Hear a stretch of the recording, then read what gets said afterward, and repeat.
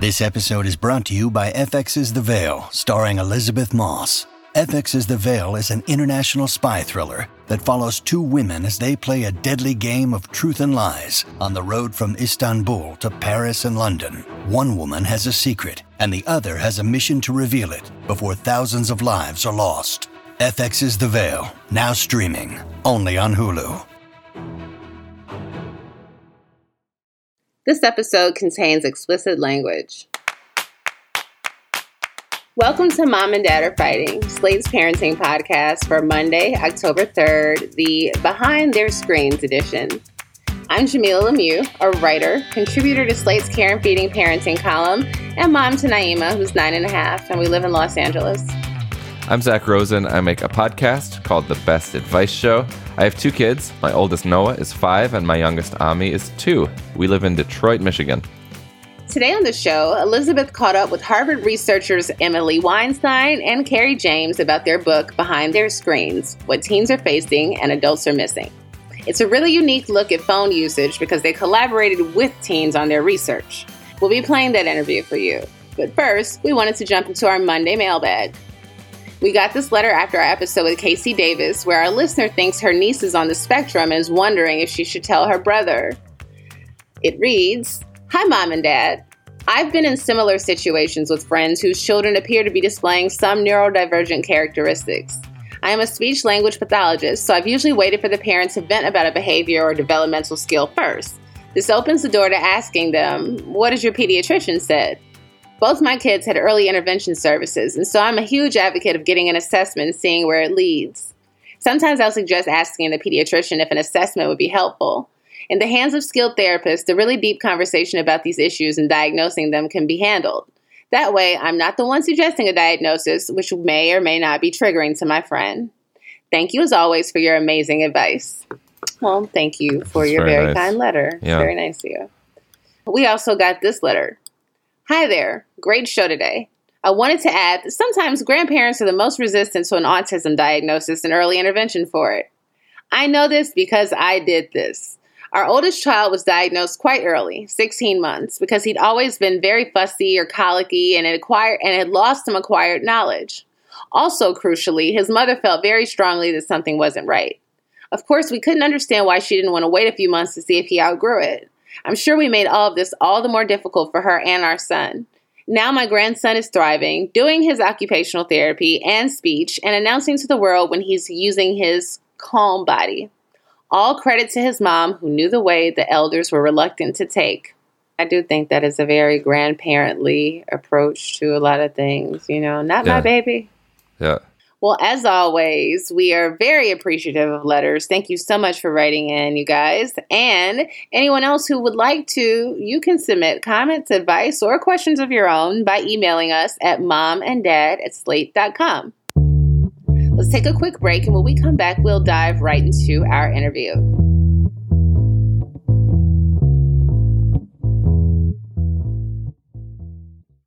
This episode is brought to you by Shopify. Forget the frustration of picking commerce platforms when you switch your business to Shopify, the global commerce platform that supercharges your selling wherever you sell. With Shopify, you'll harness the same intuitive features, trusted apps, and powerful analytics used by the world's leading brands. Sign up today for your $1 per month trial period at shopify.com/tech, all lowercase. That's shopify.com/tech. When you need mealtime inspiration, it's worth shopping Kroger, where you'll find over 30,000 mouth-watering choices that excite your inner foodie. And no matter what tasty choice you make, you'll enjoy our everyday low prices, plus extra ways to save, like digital coupons worth over $600 each week. You can also save up to $1 off per gallon at the pump with fuel points. More savings and more inspiring flavors make shopping Kroger worth it every time. Kroger, fresh for everyone. Fuel restrictions apply. We're back, and I'm going to pass it over to Elizabeth for her interviews about what adults are missing when it comes to teen phone use. I'm Carrie James. I am a principal investigator at Harvard Project Zero. I'm Emily Weinstein. I'm a principal investigator at Harvard Project Zero, and I am so excited to join you. We are just thrilled to have you guys here. You've written this book, Behind Their Screens, and in my opinion, it is a must-read for parents of tweens and teens. I have a 10-year-old, and it just felt like a light for me to be able to kind of see what's coming. And you tackle so many misconceptions about teens' digital life and how parents can better engage with that side of their lives, which we are definitely going to get into.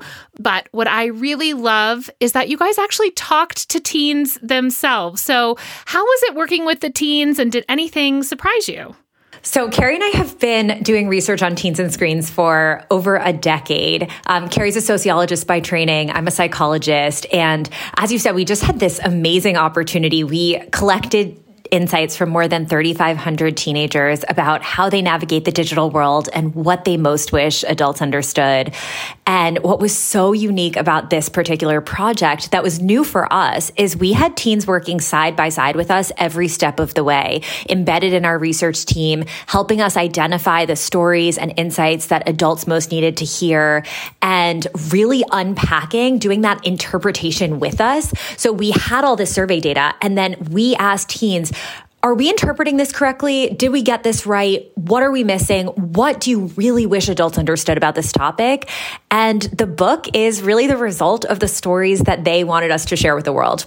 I was surprised by how much the teens want our help and guidance. That was a big headline for us too, that teens actually do want our help. And it almost doesn't matter if we don't know like what a Snapchat streak is, or if we don't know what an Instagram story is. Like, I think that can often be a hang up for adults to getting conversations started. But the reality is that they really need our support. And we as adults, we have a lot of wisdom to offer.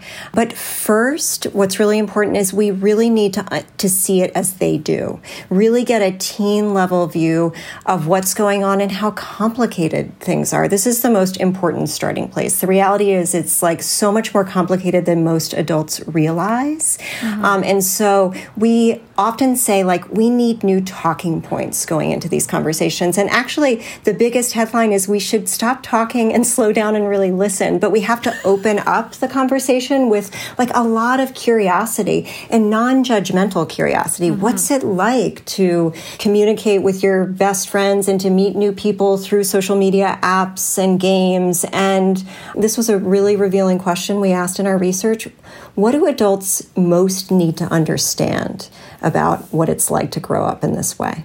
One of the things that we heard from teens that was really interesting to us and that I don't think we had appreciated was that when adults who they care about double down on talking about risks without anything else, it can leave them feeling kind of at sea and even helpless about what to do because they're not always in as much control as those warnings assume. And a really classic example of this is around digital footprints. So adults often say things like, be careful what you post, it will last forever, or don't post anything you wouldn't want your grandma to see. Or, we have quotes in our data like, your digital footprint is a tattoo for life.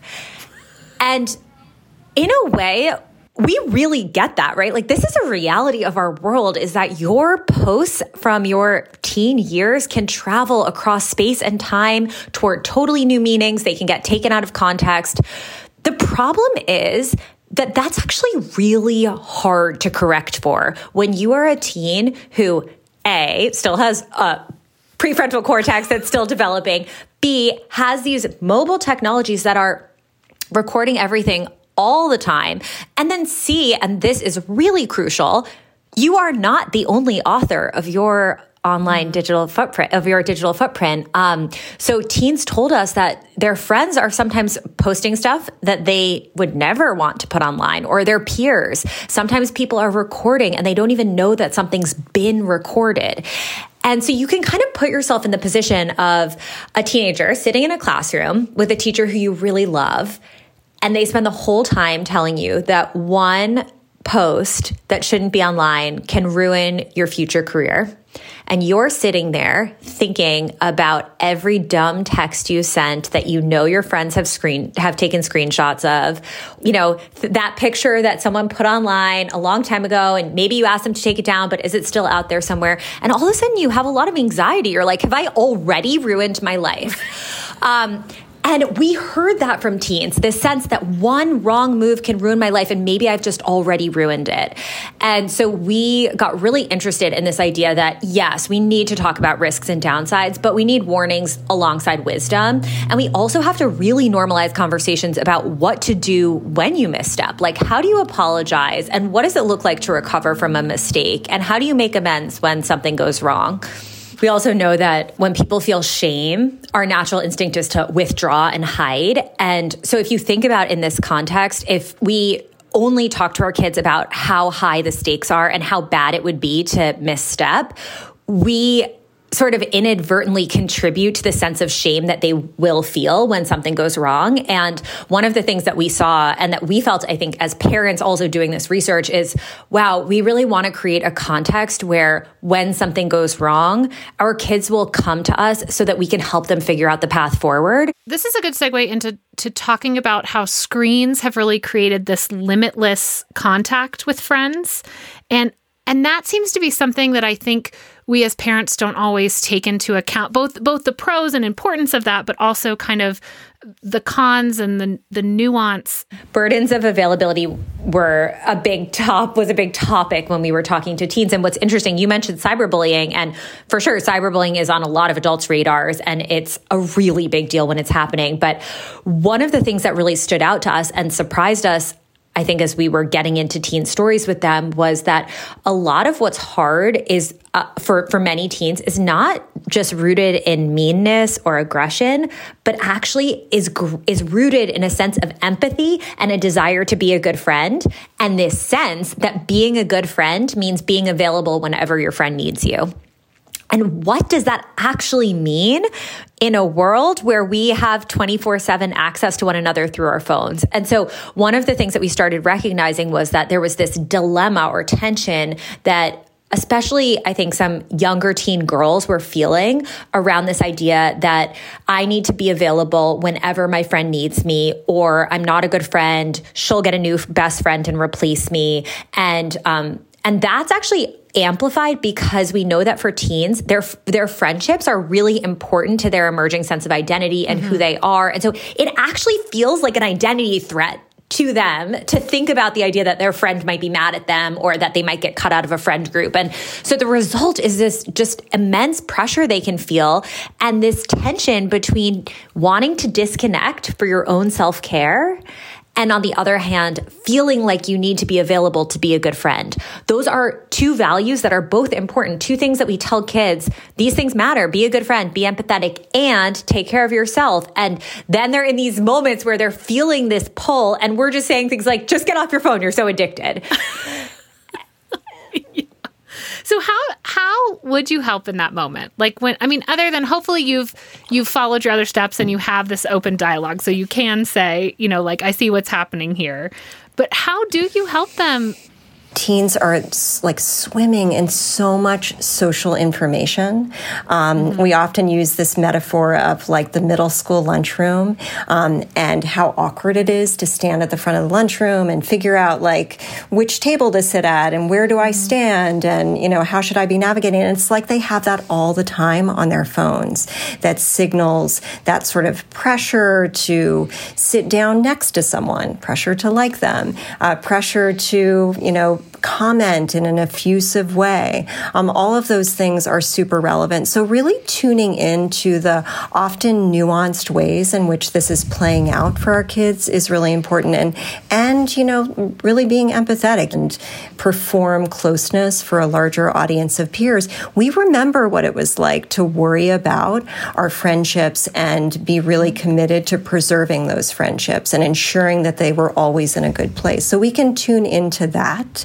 Another feature about being there for others and the puzzles and dilemmas that faces when kids are struggling, when you have a friend who's struggling with a mental health crisis, is we really need to encourage our kids to pay attention to like red flag feelings, the feeling that something isn't right here. And so it may not be a close friend, but it may be a digital cry for help from a peer that they're looking at on a Snapchat or Instagram story and trying to make sense of, is this a threat, or is this person suggesting that they're heading towards suicide potentially?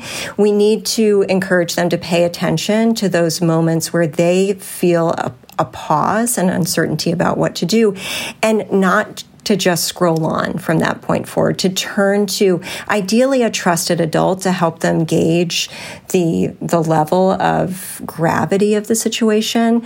If they don't feel comfortable turning to an adult, at least triangulate with their friends, with their peers, to really get a sense of, are you seeing this as a warning sign as well? Emily, what would you add to that? Two really concrete things we can do. Carrie mentioned one of them, but first, just validate the struggle. That's a starting point that will then pave the way. We've found when you start with validation, even if your instinct is to roll your eyes, when you start by just acknowledging like that's really hard, it changes the whole tone going into the conversation. The second thing is that a barrier that we heard from teens around setting those boundaries and being able to actually do it is frankly not even knowing what to say. And so helping teens actually come up with the language of how can I be kind and compassionate and also get my needs met, that is a really important thing that adults can actually do to help. And then when teens feel like they know what they could say in a certain situation, they ultimately feel more agency and more empowered to actually do it and to set those boundaries.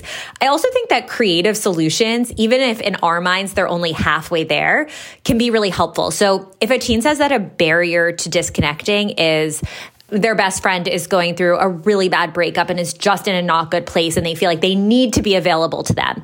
But then you're sitting in the car and the notifications are buzzing every 32 seconds and your entire family time is getting disrupted. Maybe you can be open to a compromise like, could you silence notifications from everyone but your best friend?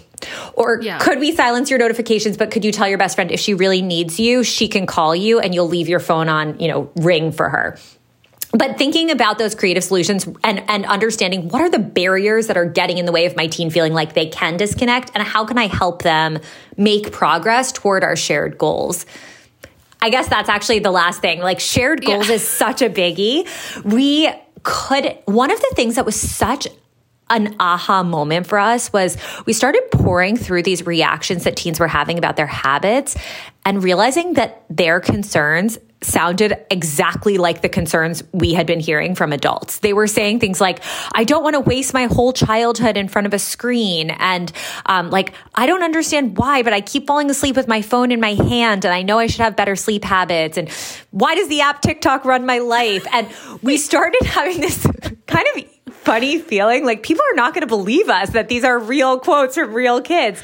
But I think, first of all, it was easier for them to say them to us because we were not going to be the ones to double down on any restrictions. It was, a lot of the data we were collecting were anonymous. But actually, when we recognize that even though teens will resist a lot of our efforts to help them regulate their habits when we try and do it from a top-down way, actually, they share on a deeper level a lot of these desires for themselves.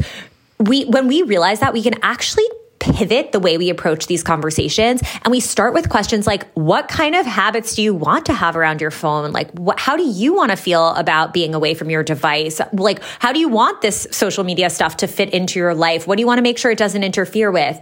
And then we're actually in a position to use the habits that they've named as important to them as a starting point for helping them think about what we can do to help them get there. That is so different than us just saying, here's the rule you're going to follow from now on. Instead, it's like, you told me that it's really important to you to get a good night of sleep before your big sports games. And you told me that it is almost impossible not to fall asleep on your phone when you have it in your room. Like, what are some ideas you have? What's an experiment we could try for even just a few games, a few days to see if it helps?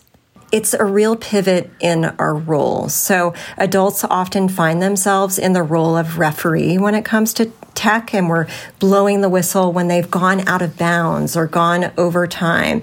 But we really need to see ourselves as more like coaches, like helping our kids strategize around the hard plays and the real struggles and the pulls to the screen.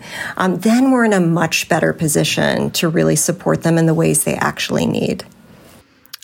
I love this. And I think to me, this is like why your book felt like a must read, because it does really say like, hey, it's not this fight that we're making it out to be. We've just framed it wrong. I definitely do not want to leave that without talking about sexting just a little bit, because I think this is something that you guys address that we don't hear a lot about. And specifically that I think most parents feel like, well, sort of take this, let's say, abstinence approach to sexting. Like, well, we just don't do this. And then we think that teens don't understand why they shouldn't do it. But your research shows like they absolutely understand why they shouldn't do it, but they still do it. Emily and I are moms of daughters, so this is really hard and challenging territory for us. But we name in the book 9 reasons why teens sext, even when they know it's risky. And some of those reasons are really on the wanted and consensual end, and it may be scary to hear that, but that's a reality. But the really worrisome end of the spectrum is where they feel a lot of pressure. So pressure to send sex when they don't want to, pressures to boys naming pressures to ask for sex, even if they didn't feel good about that, but pressures because they expected their friends expected them to be asking for nudes, and girls who felt pressure to send them because they didn't want to disappoint in a relationship, or they didn't want to alienate someone that they had a crush on and wanted to feel close to, or even worse, felt a sense of threat around sharing a nude. Yeah, let me just say that if your listeners are hearing this and just like broke out in a mild sweat, Carrie and I feel that. And also, we were giving a talk 2 days ago, and I watched as the moderator. It was often we don't have a full audience right in front of us because we're on Zoom, and I watched as the moderator said, "Okay, I want to talk about sexting," and like everyone's tensed up in their seats. And I think that we have that reaction, and actually part of having good conversations is figuring out how we can almost like take a deep breath in ourselves before we enter those conversations. But one of the things that we came away with was your kids need you to have this conversation with them about sexting. And even if you're sure they don't, they still do, because this is actually part of the ethos. It's part of the kind of culture. And even if they are not personally sexting with someone else or receiving someone else's sex.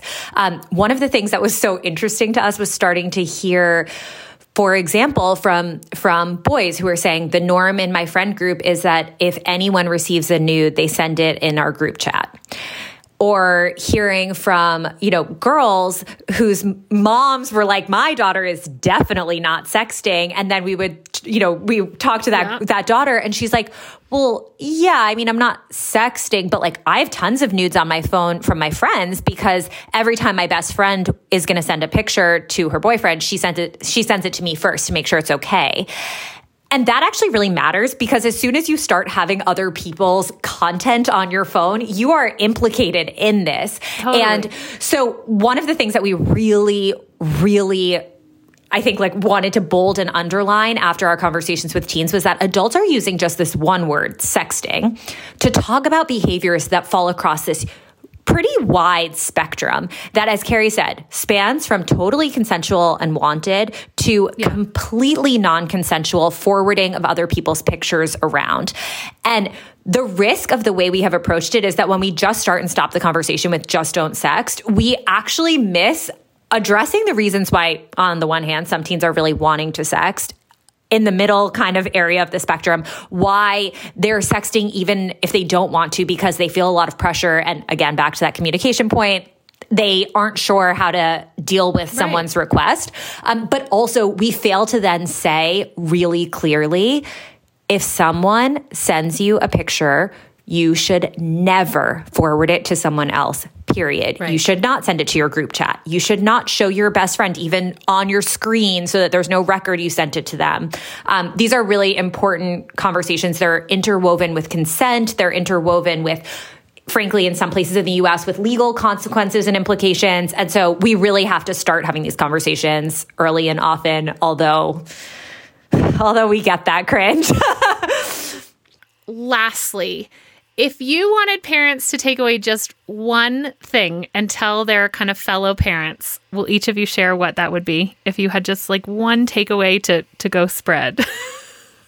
A really important thing that we learned as researchers that carries over into our parenting and all the other things that we do is this small but really meaningful pivot. We often start with the technology. Like adults say, like, Instagram is Instagram making you depressed? Or like, is TikTok pulling you into a toxic rabbit hole of doom scrolling or just of like wasting your time on senseless 10-second videos?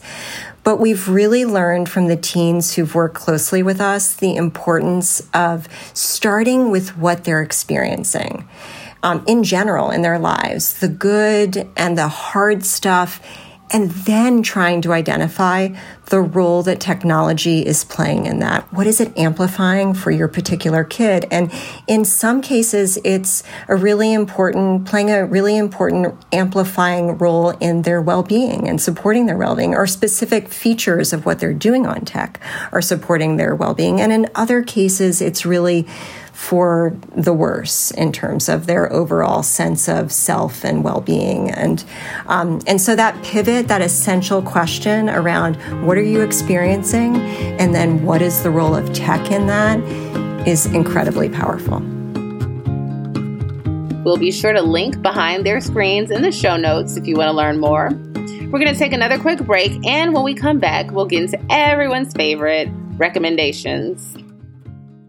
Hello, it is Ryan, and we could all use an extra bright spot in our day, couldn't we? Just to make up for things like sitting in traffic, doing the dishes, counting your steps, you know, all the mundane stuff. That is why I'm such a big fan of Chumba Casino. Chumba Casino has all your favorite social casino-style games that you can play for free anytime, anywhere with daily bonuses. That should brighten your day a little. Actually, a lot. So sign up now at ChumbaCasino.com. That's ChumbaCasino.com. No purchase necessary. VGW Group. Void where prohibited by law. See terms and conditions. 18+. All over the country, we need to improve reading in Wisconsin. Schools are changing the way they teach reading. I'm calling for a renewed focus on literacy. We have gotten this wrong in New York and all across the nation. And it's happening because of a podcast. I think your podcast has changed my life. And I'm going to share this podcast with everyone I meet. Sold a Story investigates how teaching kids to read went wrong. New episodes of Sold a Story are available now. Zach, it is finally time for recommendations. What do you want people to check out this week? Are you a Bjork person? I'm not like Bjork adverse, you know? Like I've enjoyed her on occasion, but I don't go seeking her out. Yeah. I'm also actually not like a massive fan. I don't listen to her music all the time, but I've always been fascinated with her. She seems otherworldly and just like one of these creators who doesn't need to compromise at this point, who just like maybe even like Beyonce level, where she is just like, you know, you can't compare her to anyone else. Mm-hmm. And she has this amazing career. And so she has a new album out, and there's just this great profile written by a writer named Jazz Monroe in Pitchfork called Bjork, Mother, Daughter, Force of Nature, where the writer goes to Bjork's like rural hideout studio oasis where you can like see a volcano from her amazing cabin. Mm-hmm. There was this line that really struck me that I thought made it relevant for our mom and dad audience. But Bjork is talking about her mom in the piece, and then she's also talking about raising her daughter. And Bjork says about her own mom, she says, "My mother didn't talk so much about her feelings. I would always want to understand how I got made and why my parents were not still together. And she didn't want to talk about that. So I decided to tell my daughter a lot of stuff." And then the writer says, she believes children can withstand more than their parents tend to think. And Bjork says, if you don't know something, it becomes this taboo that gets a lot more energy than it actually has. So I've tried to share with limits. I want to take the mystery off some of my choices. And I really love that. I love that that approach. I know it's something we've talked about on this show before, but it was beautifully expressed by Bjork here. And just this notion of like, come on, let's open up, with some limits. But I think the more we open up, the less our kids are going to be angsty about it, or interested in kind of rebelling from our omission of some big things. So it was just a really good reminder and a beautifully written piece. And there's some really strange, cool visuals in that profile as well. We will link to it in our show notes. I'm going to check that out. It sounds really interesting. I love that quote. What about you? Well, I am recommending a book called This Is Major, Notes on Diana Ross, Dark Girls, and Being Dope by a writer by the name of Shayla Lawson. Like, this is the book I wish I was writing. I would like to just put my name on the cover and be like, there's the book. She's already said so much. I really don't have anything else to add. It's just really great. And it's truly like, it's a book of essays about Black womanhood and girlhood and pop culture. And it's just really fascinating and beautifully written. The author is also a poet that really, there's poetry integrated into the text and just in how she constructs her ideas. And I think that's essentially what I'm attempting to do, which is what a lot of, I think my contemporaries are attempting to do, which is, issuing kind of a plea on behalf of Black women and girls, for just reconsideration. And it's just really beautifully and artfully done. What's the author's name? Shayla, Shayla, Shayla Lawson. Are you a big Diana Ross fan? I'm not, but I will say that the book made me think about her in ways that I hadn't before. I think part of me not being a big Diana fan is that my mother wasn't a big Diana fan, but I think her significance is massive. And Shayla does such a really good job of contextualizing it. That's cool. I'm glad that there's some strong Diana Ross analysis happening, whatever it is, 50 years after she was like at her peak. Absolutely. It's really good. And it even dives into just the kind of way she was regarded as a diva and, kind of villainized a bit in the media. It's really good. Well, that's it for us. We'll be back in your feeds on Thursday, so be sure to tune in then. And while you're at it, please subscribe to the show and give us a rating and review on Apple or Spotify. This episode of Mom and Dad Are Fighting is produced by Rosemary Belson and Christy Taiwo Macanjula. For Zach Rosen, I'm Jamila Lemieux. Thank you for listening.